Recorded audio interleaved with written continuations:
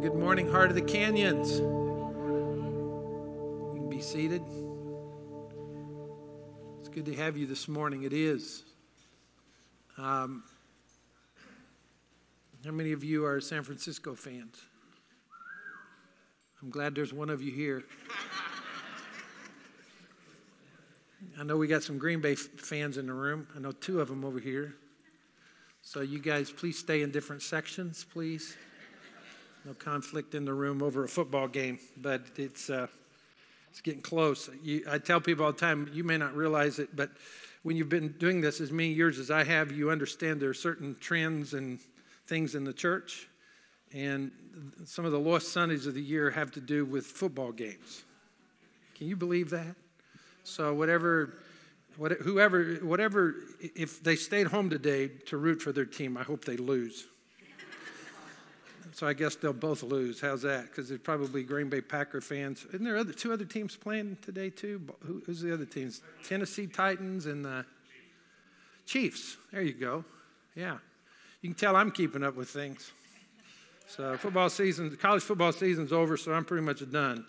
But anyway, it's good to be here this morning. Welcome to Heart of the Canyons. If you're a guest with us, we are so thrilled to have you. We'd love to meet you. I'd love to meet you. I generally hang around here or back there somewhere.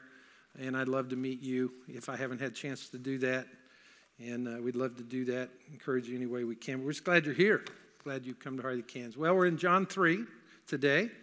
So if you'll have a Bible, you can turn it there. If not, you're going to see these texts are on your outline, and they'll be up here on the screen. And we're going to look at this together this morning. I guess I should apologize up front because I really don't have time to do justice to this passage of Scripture this morning. It's probably one of the premier passages of Scripture. Contained in it is probably the most known verse in all of the Bible, all the world, probably. And that would be which? John 3:16. Okay, if you haven't watched a football game, maybe you should. I understand they quit letting them do that. So I just stand up and start screaming it real loud. But what I want to do is give you a good overview of this text of Scripture. We're really just going to cover the first 21 verses today because that's really all I have time to do. And if I have time, I'll read the rest of the text so we can read the whole chapter together. And so I'm going to kind of do a run through this morning, give you some highlights. My hopes are that as I've walked through the text over the last couple of weeks, getting ready for today, I can lead you in an overview or kind of a walkthrough or flyover of the text of Scripture so that you can do a walkthrough on your own. Now, we looked at different ways for us to read the Bible together as a church this year, and we thought about doing a deal where we all read through all the way through the Bible in a year. How many of you have ever attempted to do that? How many of you have actually succeeded? I see those two hands. Okay, we do well until we get to the begats, right? I mean, you do well until you get to the so-and-so begat so-and-so, and so-and-so begat so-and-so, and so-and-so begat so-and-so, and they had 3 sons, and they begat so-and-so. And it's a great passage of Scripture, but unless you're pretty disciplined, you're probably not going to take the time to really look at that and realize that these represent the lineage of Christ.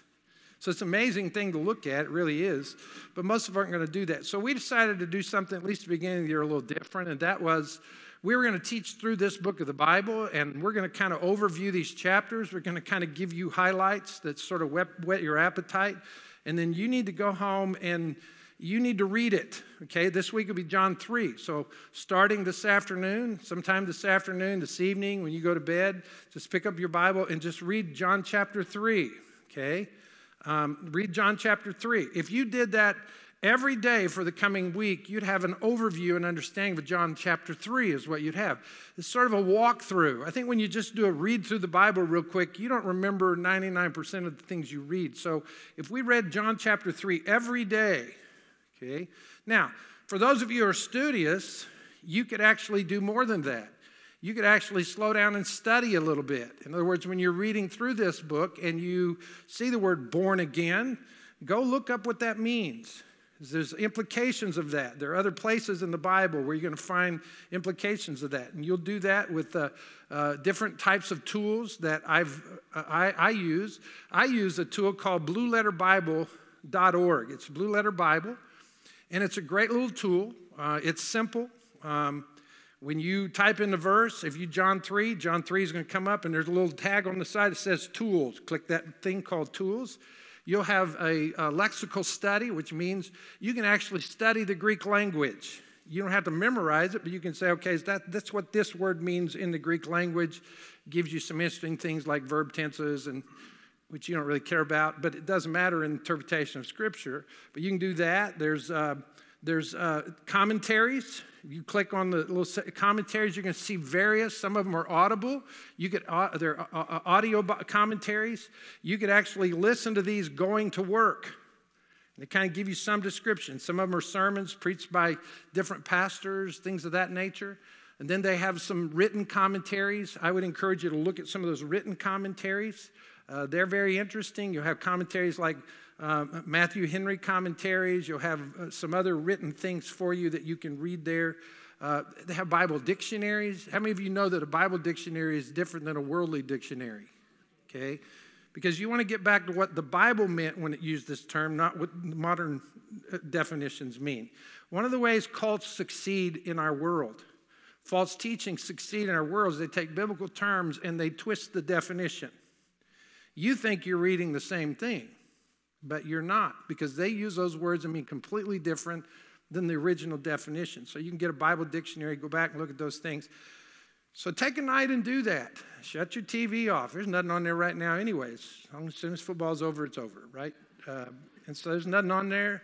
I guarantee it's better than some of these shows you're going to watch. Those commentate, but they commentate your brain, you know. But take some time to do that. One of the things you can do when you're going through here is pick out a verse that just really speaks to your heart and memorize it. That's a novel idea, isn't it? Doesn't the Bible say, thy word have I hidden in my heart that I might not sin against God? You know why a lot of people, Christians, sin in the world today?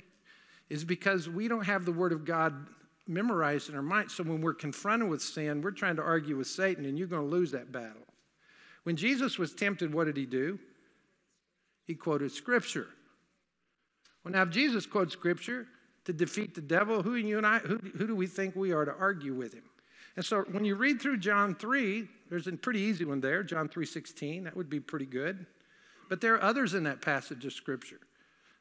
There are other passages of Scripture in there. And something that just sort of speaks to your heart. Memorize that. And then you're sort of knocking off some of the major things we ask people to do at the Bible. One of the things I try to encourage people to do, in fact, we teach a class called 301. In our 201 class, we teach a whole section on how to get a grip on the Bible. How many of you have ever heard me talk about this? Okay. If I ask this next week, you better answer this, because I'm fixing to talk about it. Getting a grip on your Bible is just a visual where you take your hand and you say there's 6 things that we can do to better digest the Word of God. Number one, just read it. If you're not reading the Bible, that's a good starting point. Read it. Okay? I can't tell you how many people I've talked to who say to me, I don't believe the Bible. And I say, have you ever read it? Nope. So how do you know if you believe it or not? I mean, that's kind of stupid. Somebody else doesn't believe it, you're just quoting them. You might want to figure it out. Okay? So read. Number 2, hear. Listen to the Word of God. Do you know the early church didn't have Bibles to read? Very few people had a personal copy of the Bible. If you had a personal copy of the Bible, there's one of 2 things to be true. You were filthy rich, or you were a teacher in the church. Everybody else would come and gather, and they would just sit and listen as leaders would read the Word of God. One of the things I like to do in my discipline is I open the Bible, and then I put an audio version on. I listen and read at the same time because I'm ADD. I'm easily distracted, okay? And so when I'm looking at it and I'm listening to it at the same time, it's kind of feeding me. And so you can do that. Read, hear, study is what we talked about a minute ago. Pick up some tools. Read, hear, study. Memorize the Word. Thy word have I hidden in my heart that I might not sin against God. Doesn't say I would not. It says I might not. But if you do not read the Word, the might not is gone and you will. Okay? So read, hear, study, memorize, meditate, which simply means you digest what it says. You know, I tell people all the time, somebody said, you need to meditate. I said, what does that mean? They said, you need to get in touch with your innermost being. I tell people, I've been in there and it's ugly. Okay? That's not the kind of meditation we're talking about. It's letting the Scripture absorb your soul. It's what it is. It's taking the Word of God that you've memorized, you're reading, and just, Lord has said it. Here's the difference. When you read the Bible, you're reading it. When you're meditating on it, it is reading you. And the reason a lot of people are bored with the Scripture is because instead of letting it read you, you've begun to read it as though it's some textbook. And it gets awfully boring when you do that. But when you let it read your soul, it begins to minister to your heart.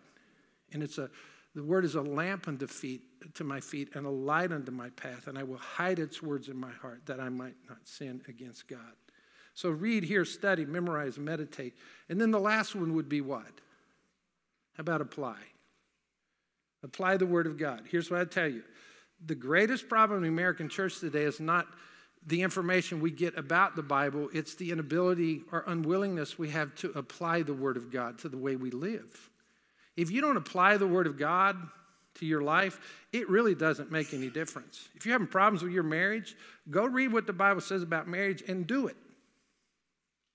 Now, you need to do it under the power of the Holy Spirit because this is not some self thing. We're going to talk about that this morning. But you need to do what it says. The Bible tells you to do something, you do it. Okay? It's kind of like, what part of no do you not understand? The other side of it, what part of yes do you not understand? The greatest sin in the church today is not the sins we commit, which are plenty. It's not the sin of commission, it's the sin of omission. It's not doing what God tells us not to do. It's not doing what God tells us to do. Is this making sense to y'all? Okay. You guys are not going to be as quiet as the first group, were you? Because they were just, you need to pray for that first service.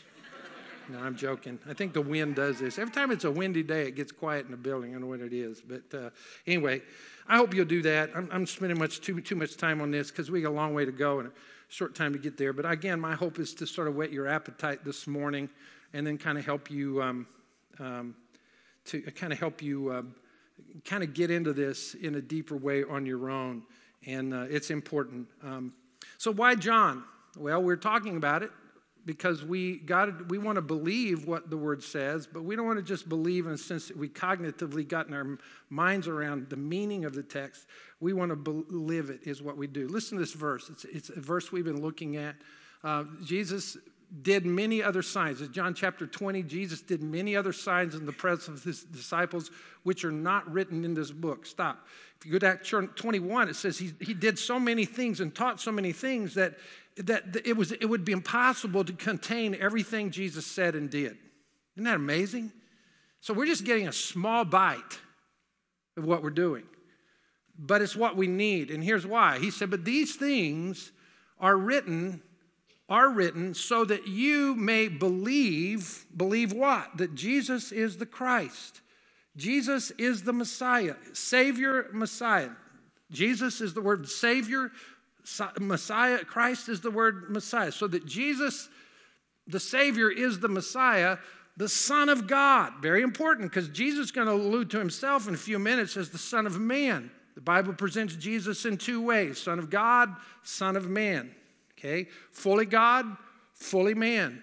So that Jesus is the Son of God and that by believing, you can just be lazy till you die.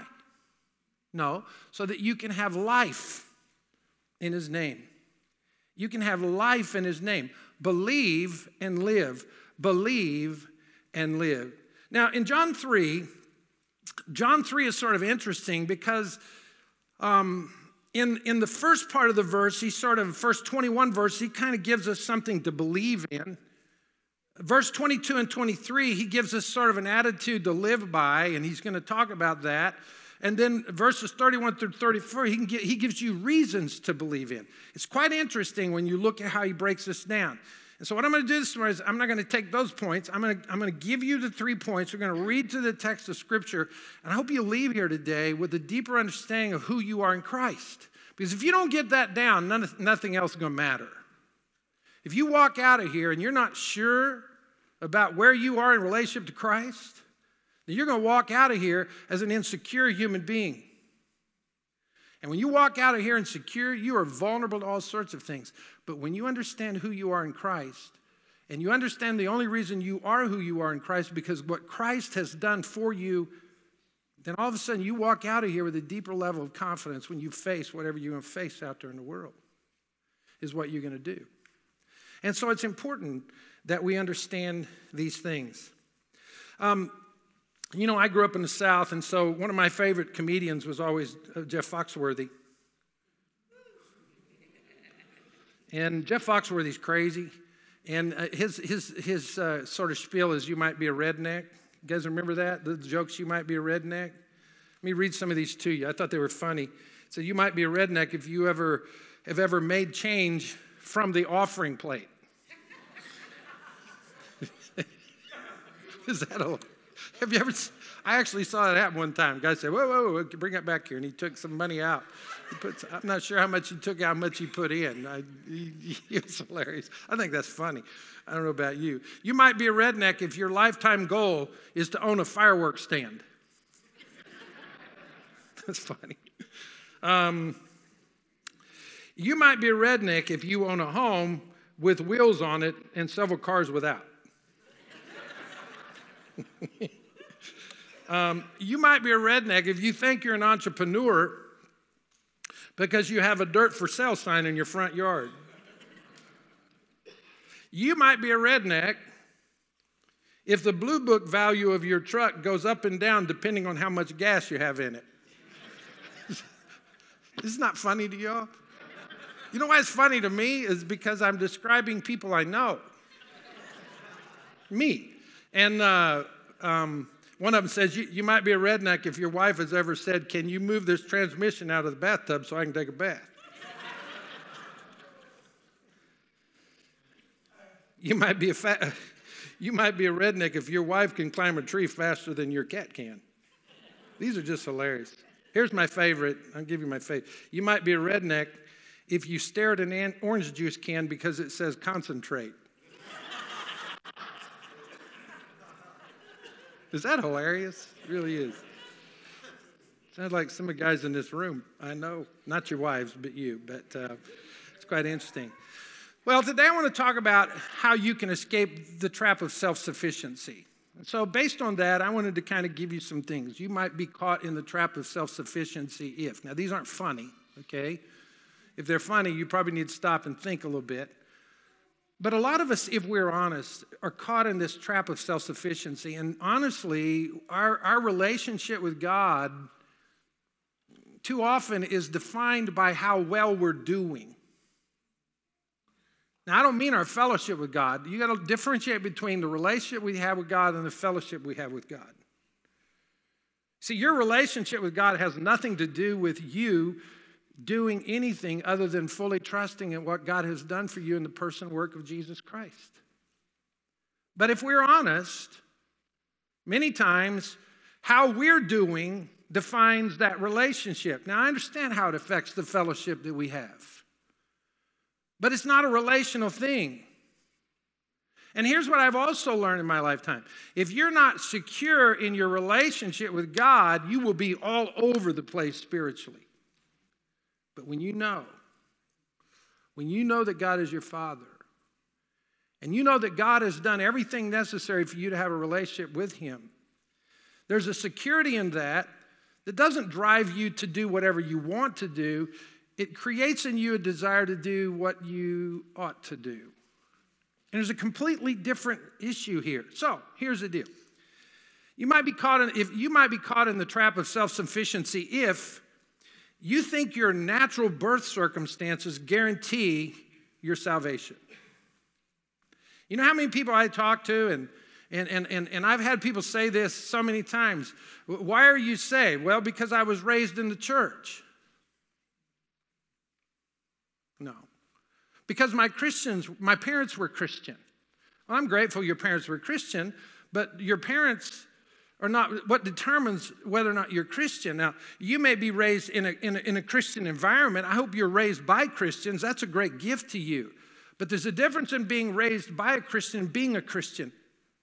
Just because you were raised or born in the church or born in a Christian family doesn't make you a Christian. And it's important for you to understand that because Christianity is having a personal relationship with Jesus Christ. And so if you are one of those who are depending on your heritage to bring you into a relationship with God, or your religious background, the church, to bring you into a relationship with God, you're probably a person who is leaning into self-sufficiency a whole lot, number two. The second thing is you might be caught in the trap of self-sufficiency if you think religious rituals done to you or by you guarantee your salvation. Now, I'm going to be real careful here because I don't want to offend people, but I want you to hear something, okay? God didn't give us rituals. He gave us ordinances. These are pictures of what God has already done in our heart. Nobody in this room is saved because you've been baptized.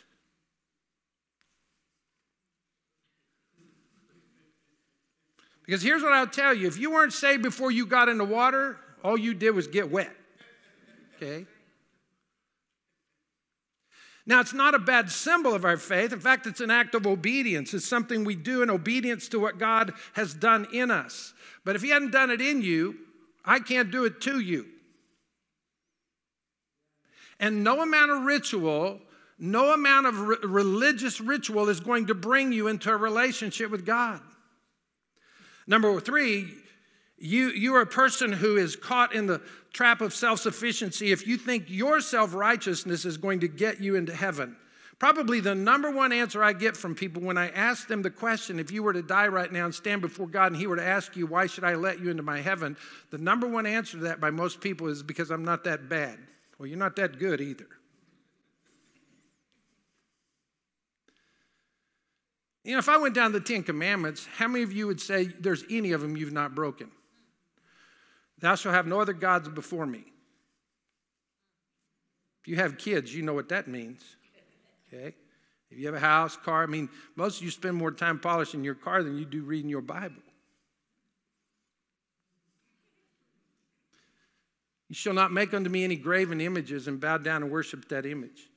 Thou shalt not take the name of the Lord your God in vain. Now, that doesn't mean just it just means you're using God and not really meaning it in serious ways. Okay? I heard a guy cuss him one time, and I said, you need to stop that. He said, well, I don't mean anything by it. I said, that's what vain means. Honor your father and mother. Anybody mess up on that one? Thou shalt not steal. Anybody ever take anything that doesn't belong to you? Anybody, thou shalt not kill? Jesus said if you have hatred in your heart to your brother, you've so much as committed murder. Thou shalt not steal, kill. Thou shalt not commit adultery. Jesus said if you look at a woman with lust in your heart, you so much as committed adultery. Let me tell you what we've got in this room. We got a bunch of liars and thieves and adulterers sitting right here in the room this morning. If we're honest. And the reality is, if you think that you're good enough to get into heaven, you're going to be awfully disappointed because God's standard for entrance, get this, is perfection. Now, in John 3, Jesus confronts a man, or a man confronts Jesus, comes to have a conversation with Jesus, and he exposes the problem of self-sufficiency or self-righteousness, is what he does. And what we're going to learn in the first point basically is this. When Jesus enters into our life, he tears down any and every illusion of self-accomplishment or spiritual accomplishment. Let's read the text together. So there was a man of the Pharisees named Nicodemus, a ruler of the Jews. Now, we're not going to get far. We're going to stop right there because I want you to know who this guy is. Nicodemus is a wonderful man, is what he is. I mean, if you were to, as a culture, if we were to look at Nicodemus, most of us would probably say, if there's a man in the world that I'd want my children to be like, we would say Nicodemus is one of those guys. Great man. Great man. A Pharisee, which means he not only kept the literal law of Moses, he even honored the oral traditions that were handed down. He worked hard to be a good and righteous man is what he did. He was a Pharisee. He had done so well that not only was a Pharisee, he was recognized as a ruler of the Jews. probably meaning that he was part of the legal organization. It was a part of Judaism in that day, sort of the Supreme Court of their day, called the Sanhedrin. I mean, this guy had made accomplishments that were absolutely amazing. Now, we don't know much about his background, but what we do know is that Nicodemus is one of those guys who we would have said, wow, this is a man that everybody in the world would want to be like.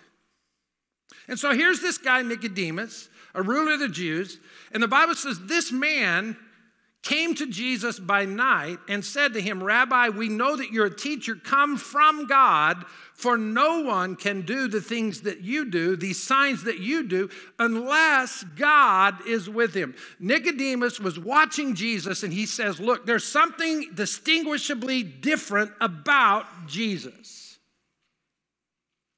About Jesus. That's interesting. He comes to him by night. Now, there's only one or two reasons Nicodemus would have come by night. Number one, he may have been sent as a delegation from the Pharisees, trying to get some answers from Jesus about who he said he was. I mean, they did the same thing with John the Baptist. They were sort of the protectors. That was their responsibility of Judaism, per se. So they might have sent him out there at nighttime under the cover of darkness to try to get some answers to Jesus because of who he is. So see, people are starting to follow Jesus. That always made the religious leaders a little bit nervous. And I think this tends to be it. More importantly, I think Nicodemus was really intrigued by Jesus, and he comes because he has a lot of questions, but he has to protect his reputation.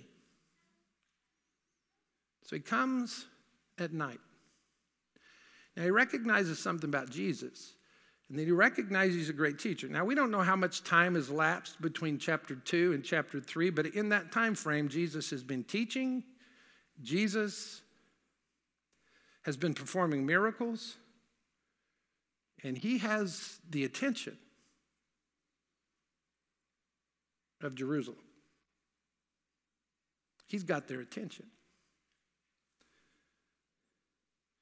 And Nicodemus says, Rabbi, or teacher, we know that you're a teacher come from God, for no man can do what you do unless God is with him. Now, I don't know if he's really interested in finding out who Jesus is, or he's interested in finding out how Jesus does what he does so he can get some of that same stuff. Now, I don't know. I don't think that's the case. I think he's really interested in who Jesus is. Let me tell you why. Because he shows up again through the Gospels. Shows up in John chapter 7, where the religious leaders are wanting to arrest Jesus, and Nicodemus comes to his defense in John chapter 7. And then, you know where we see Nicodemus again? Anybody have any clues? John 19. John is with a guy named Joseph of Arimathea, who he and Nicodemus come and remove Jesus' body from the cross to place it in the tomb. And Nicodemus purchases all the spices and things necessary to wrap the remains of Jesus before they're laid in the tomb. I don't know why he came. And I'm not sure what happened to him after this. We don't have any records to really tell us anything about this. But Nicodemus was deeply impacted because he saw something in Jesus. Here's the deal. He saw something in Jesus that he didn't see in himself. Now, more than likely, if Nicodemus was living in our day, he would have got him one of these legal notepads and he would have started writing down questions. Because he was going to see Jesus by night. I don't think he was going to get a lecture so much as he was going to ask questions. But he didn't even get to ask a question, because here's what happens. There's a man of the Pharisees named Nicodemus, a ruler of the Jews. The same came to Jesus by night, and he said unto him, Rabbi, we know that you're a teacher come from God. No man can do the things you do unless God is with him. Jesus answered him. In other words, Jesus already knew his questions. Jesus answered him, and he said, truly, truly. When I grew up as King James, verily, verily. Remember that? Verily, verily. Well, let me tell you what verily, verily means. It means truly, truly. Okay? Truly, truly. And when Jesus says that twice, you need to pay attention. Truly, truly, I say to you, unless one is born again, he cannot see the kingdom of God. What does that mean? Well, let me illustrate it this way. I read this illustration. I hope I can do it justice. Let's say you're a good builder. I mean, you're a good craftsman. That's what you do.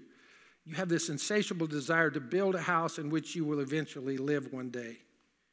And so you spend time and energy and resources. I mean, you use the best skills you have with the best materials you've got. And you work hard for about 20 years. But it had taken about 20 years for Nicodemus to get where he was. And he used the best skills he had. And let's say you build this house and you're getting ready to move in. You're proud of what you've done. You're very proud of what you've done. But you have a friend. And he's not only a master builder, he's an inspector. And so you say, hey, man, you won't believe it. I've built this house.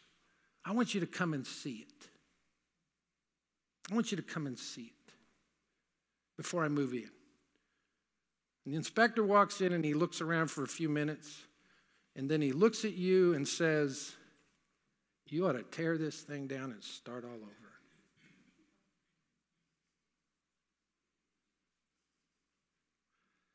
That's how Nicodemus felt.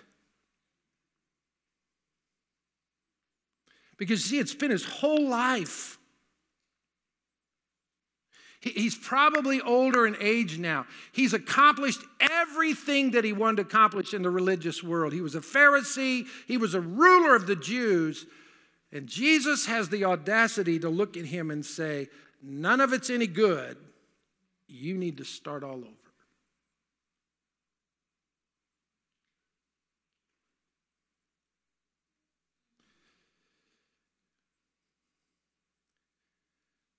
I told the first service this, I'm going to tell you again. One of my goals in this service today is to make you doubt your salvation.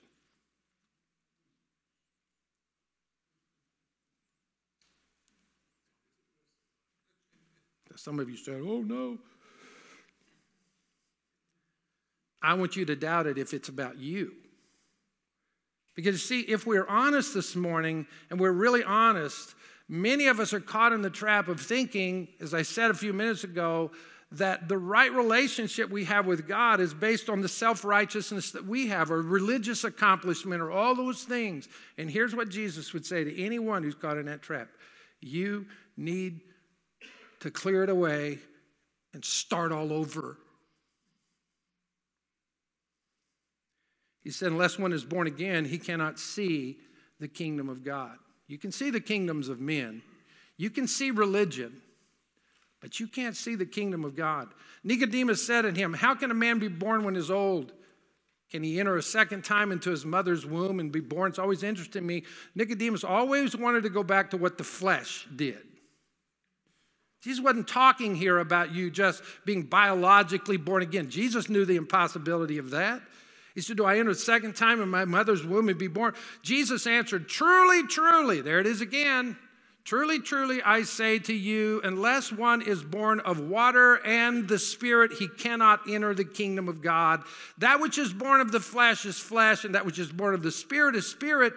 Do not marvel that I say to you, you must be born again. The wind blows where it wishes, and you hear its sound, but you do not know where it comes from or where it goes. So it is who is everyone who is born of the Spirit. It's interesting. Here's what he says. You must be born of water and of Spirit. Now, water is indicative of the flesh. He tells us that in the next word. That which is born of the flesh is flesh, and that which is born of the Spirit is spirit. Now, obviously, everybody in this room has been born in the flesh, right? Anybody sitting beside you that's not in the flesh right now? If they are, run. Okay? You've been born in the flesh. That's not bad. In fact, that's what God's going to redeem. He's going to redeem your flesh. But he doesn't just redeem your flesh by works of righteousness that we have done, but it's according to his mercy that he saves us. That which is born of the flesh is flesh, but that which is born of the Spirit is spirit. In other words, when the Spirit of God is infused in the hardness of human flesh, we're born again.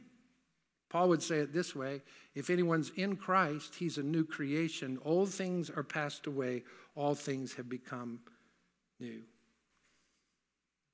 In Isaiah 6, the scripture says the Israelites had become dull, their ears heavy and blind with their eyes. He says he was actually going to do this to Israel. He said he would make the people dull, their ears would be heavy and blind their eyes, lest they see with their eyes and hear with their ears and understand with their hearts and turn and be healed. It's Isaiah chapter 6. You go down into Ezekiel chapter 36, God says, look, there's a coming a time. And I think this is what John is referring to in John chapter 3, because in Ezekiel 36, he says, look, there's going to come a time when here's what I'm going to do. I'm going to sprinkle clean water on you, and you will be clean from all your uncleanliness. Notice it's his application of holy purity that he applies. It's not me taking a bath. It's what he does. He says, I will sprinkle clean water on you, and you will be clean from all your uncleanness, and from all your idols I will cleanse you. And then he says, look, I will give you a new heart. I'll give you a new heart and a new spirit. I'll put my spirit within you, and I will remove the heart of stone from your flesh, and I will give you a heart of flesh, a heart of stone. Let me ask you a question. What's the condition of your heart? That's the flesh he's looking for. It's not a hard heart. He's looking for a soft heart, a heart of flesh. And then he says, and I'll put my spirit within you. And he says, I'll cause you to walk in my statutes and to be careful to obey my rules. Here's what he says. When the Holy Spirit, when God redeems us, when we're born again, God takes out the hard heart that we all have. And he puts inside of us a heart of flesh. And then with a heart of flesh, he fills it with his spirit. And most people believe this is exactly what John is referring to when he's talking about these things. That which is born of the flesh of flesh is that which is born of the spirit of spirit. Do not marvel that I say to you, you must be born again. Now please hear me. The first thing God has to do for any of us to have an authentic relationship with Jesus Christ, he has to tear down any and all illusions of spiritual accomplishment. Nobody in this room is saved because you've done religious things, even if it's in the context of the church. And God had to tear that away. Secondly, not only does he tear down the illusion of spiritual accomplishment, he lifts up the only solution for man's sinfulness. In other words, he brings and says, okay, you don't have a dog in the fight here, Nicodemus. You can't do this. And so God says, look, I've got the only way for you to have this relationship with God. And it's interesting because it says, Nicodemus said to them, how can these things be? Jesus answered him and said, are you a teacher of Israel? And yet you do not understand these things? In other words, Nicodemus, have you read your Bible? Have you been paying attention? If you read the Bible, I guarantee you should understand real clearly that you don't have, nor have you ever had, the answer to your own spiritual dryness. That is something God and only God can do. It was true throughout the whole Bible. Throughout the Bible, the only reason God had any followers in the Old Testament is because he chose them.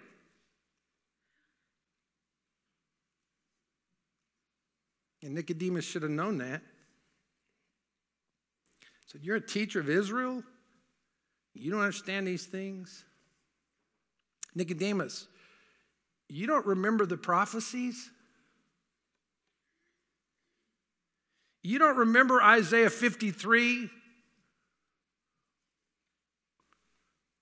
Nicodemus, you don't understand? You're a teacher in Israel and you don't understand? Listen, guys, this is important.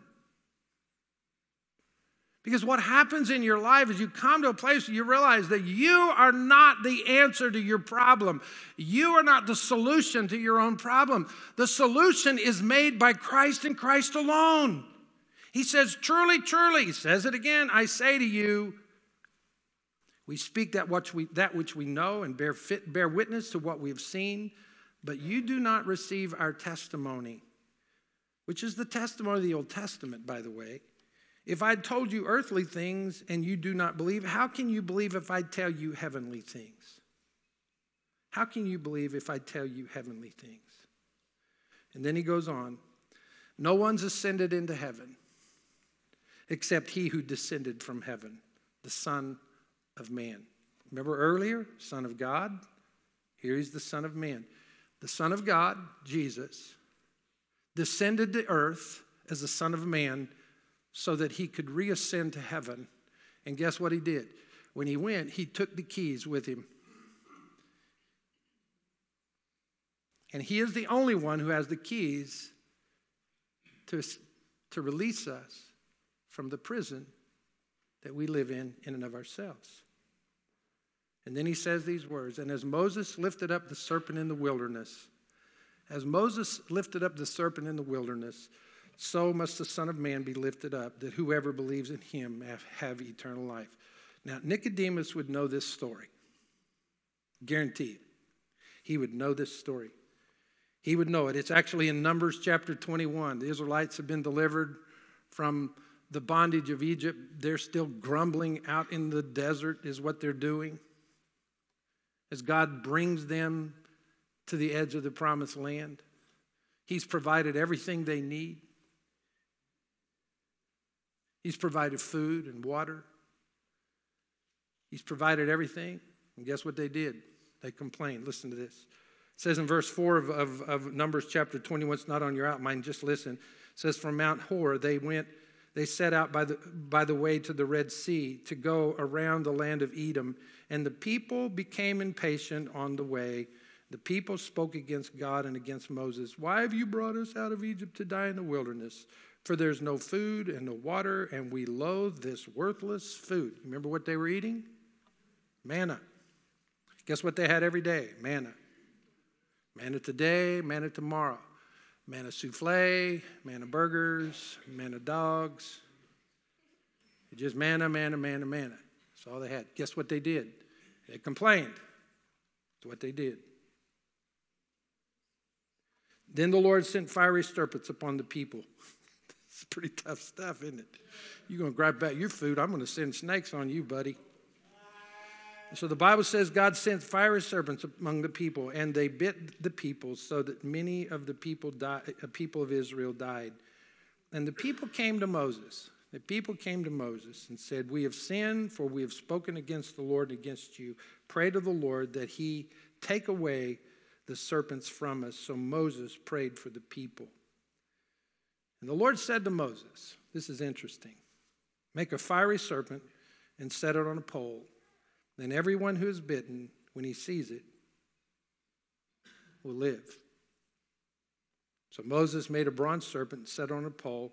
If a serpent bit anyone, he would look at the bronze serpent. He would live. Now, can you imagine when word gets out?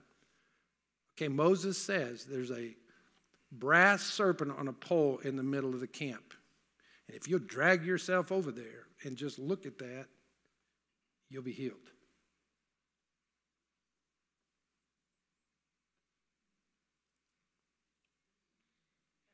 Doesn't that sound stupid to you? Can I tell you something? This is stupid to a lot of people.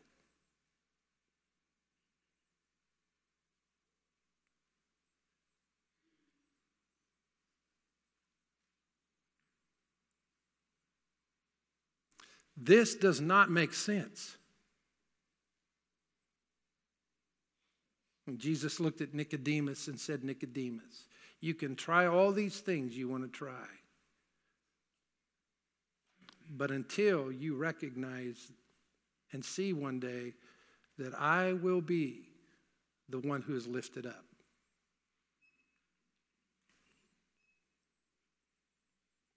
Because what did he say in the text?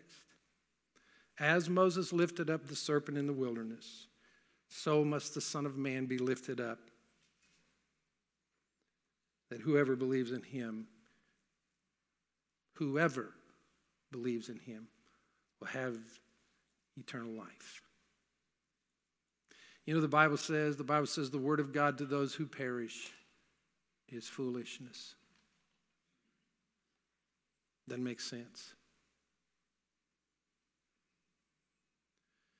Nicodemus had to come to the end of himself and realize that he was not his own solution. He was his own problem. When that happens, and we escape the illusion of self-accomplishment and we lift up the only solution for man's sinfulness, what happens is then God, in this text, reveals God's motivation for his actions.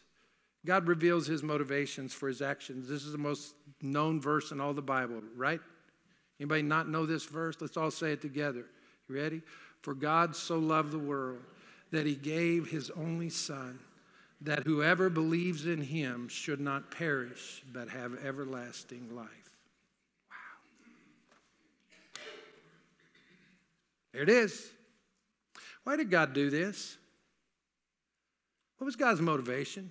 Can I tell you something, what it was not? God didn't need us. I mean, God didn't need me. God's motivation was not something lacking in his heart because his creation wouldn't worship him. God was fine. He's God. He's fine. You get that? Why did he do it? I tell you why he did it. He did it this reason. For God. For God. So loved the world. Let me give it to you in another translation. It's called this. For God so deeply loved and cherished the world. Wow. Do you like the world? Do you love the world? I'm not talking about the part of it you get enjoyment from. How many of you like politics these days? How many of you like world systems? I don't like it. I don't love it. For God so loved the world, so deeply loved and cherished the world, that he gave his only begotten Son, his unique Son,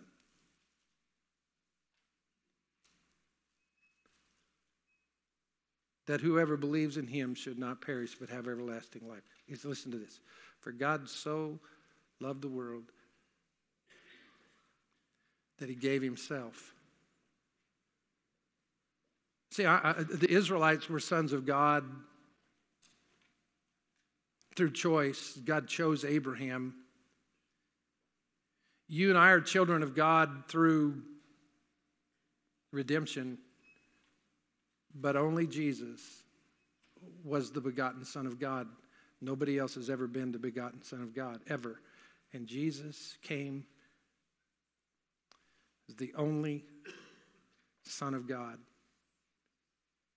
For God so loved the world that he gave his only unique Son, that whoever, that means you, whoever what?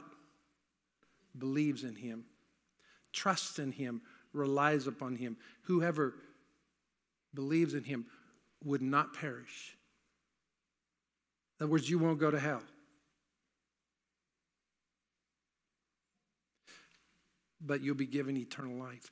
For God did not send his Son into the world to condemn the world, but that the world through him might be saved. Notice it says, might be saved. It didn't say everybody would be saved. It says he might be saved.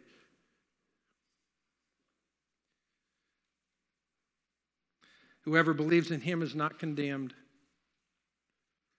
But whoever does not believe is condemned already because he's not believed in the name of the only begotten Son of God. Stop there just a minute. Please hear me. The only mechanism that allows you to escape condemnation is belief in Jesus. That's it. And if you don't believe, it's not as though condemnation is coming. According to Scripture, you're already condemned. Why? Because you have not believed in the name of the only begotten Son of God. And this is the judgment.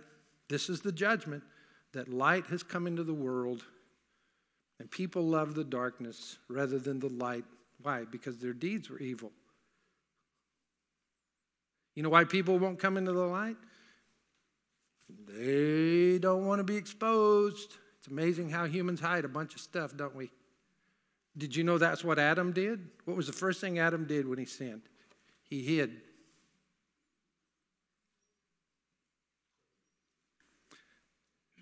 For everyone who does wicked things hates the light, does not come to the light lest his works be exposed.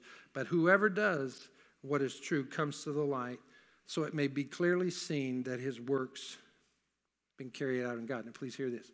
When you come to God in the light, what he has to do, and he had to do this for Nicodemus, he had to expose to Nicodemus the condition of his real heart to get him to escape the illusion of his own spiritual accomplishment and realize that the only way he could have a relationship with God was through Jesus Christ.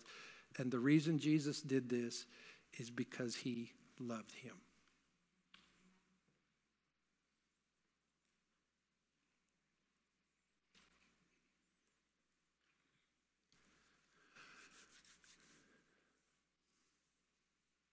So why are you going to heaven?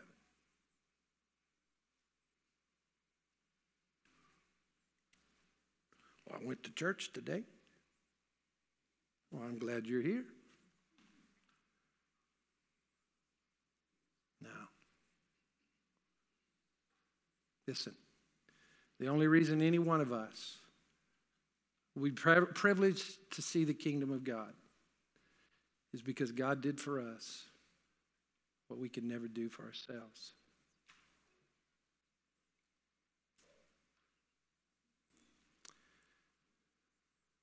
Have you really trusted in Christ and Christ alone? Seriously.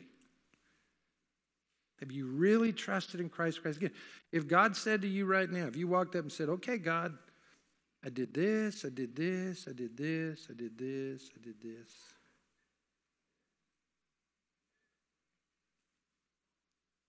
Would God say to you, tear it down?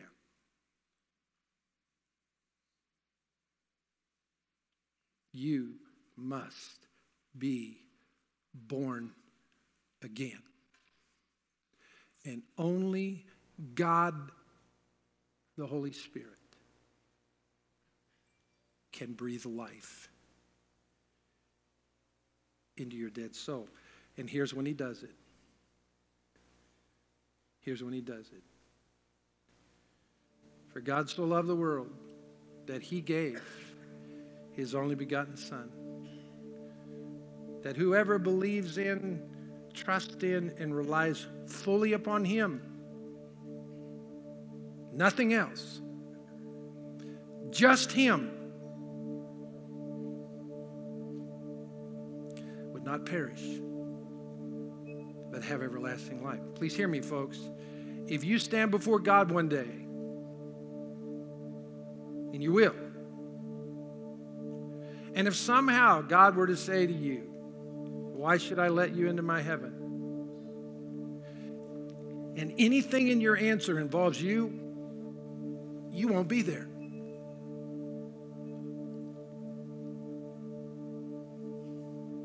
You won't be there. And my heart breaks. Because God says so many times, I mean, he wept over Jerusalem. Oh, Jerusalem, Jerusalem, land of the prophets. Would that I could gather you unto myself as a hen gathers her chicks, but you wanted everything to do with you and nothing to do with me.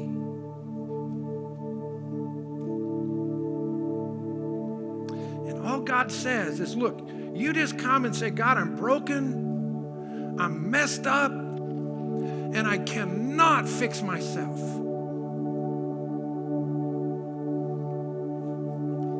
And I come before cross and I say, it's all here. It's all here.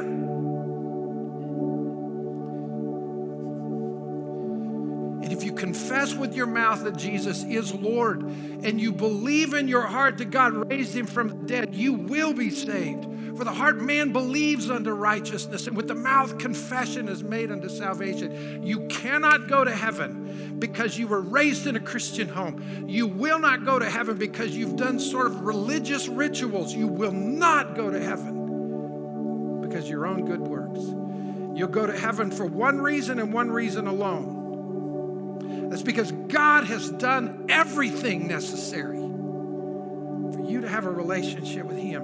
And the only response you have is to, by faith, accept the free gift of God that comes through Jesus Christ our Lord. You need to quit striving and just rest in Jesus Christ. Bow your heads. God convicted my heart this week that recently I've not been asking you for commitment. And so I'm going to ask you this morning. Some of you need to give your life to Jesus today. You've come to church. You've tried to be religious. You think you're doing pretty good. And you need to come this morning and you need to just get honest and say, God, I don't bring anything to the game except by faith, I just trust you. And you need to get saved. You need to be born again. Now, some of you have been born again. It's amazing how quickly we pick it back up. See, every day of my life, I'm reminded that the only reason I have a relationship with Jesus is because of what Jesus did for me. And out of that relationship, I want to love Him. I want to honor Him. But it comes because we trust in Him. Have you done so? Have you fully trusted in Him? If you've not today, I just want to invite you to do this. In a time of commitment, I want you to just say these words to God. Just say these words to God. God, today, I've come to the end of myself. And I know that I don't deserve heaven. But I know you love me. And I know you died on a cross so I could have life. And right now, Jesus, I set aside all my religion. I set aside all of my stuff. And I simply trust in you alone. And right now, I want to be born again. I accept you. I believe in you. And I trust you with my whole heart. Father, you know every person in this room. God, help us to rest in the salvation that we have. Not rest with it, but rest in it. God, I pray this morning that we would simply trust in Jesus so that we can be born again. Father, thank you for your grace. Thank you for your provision. And God, in these last few moments of this service, I pray your Holy Spirit would make our salvation so real. And we would understand that we are children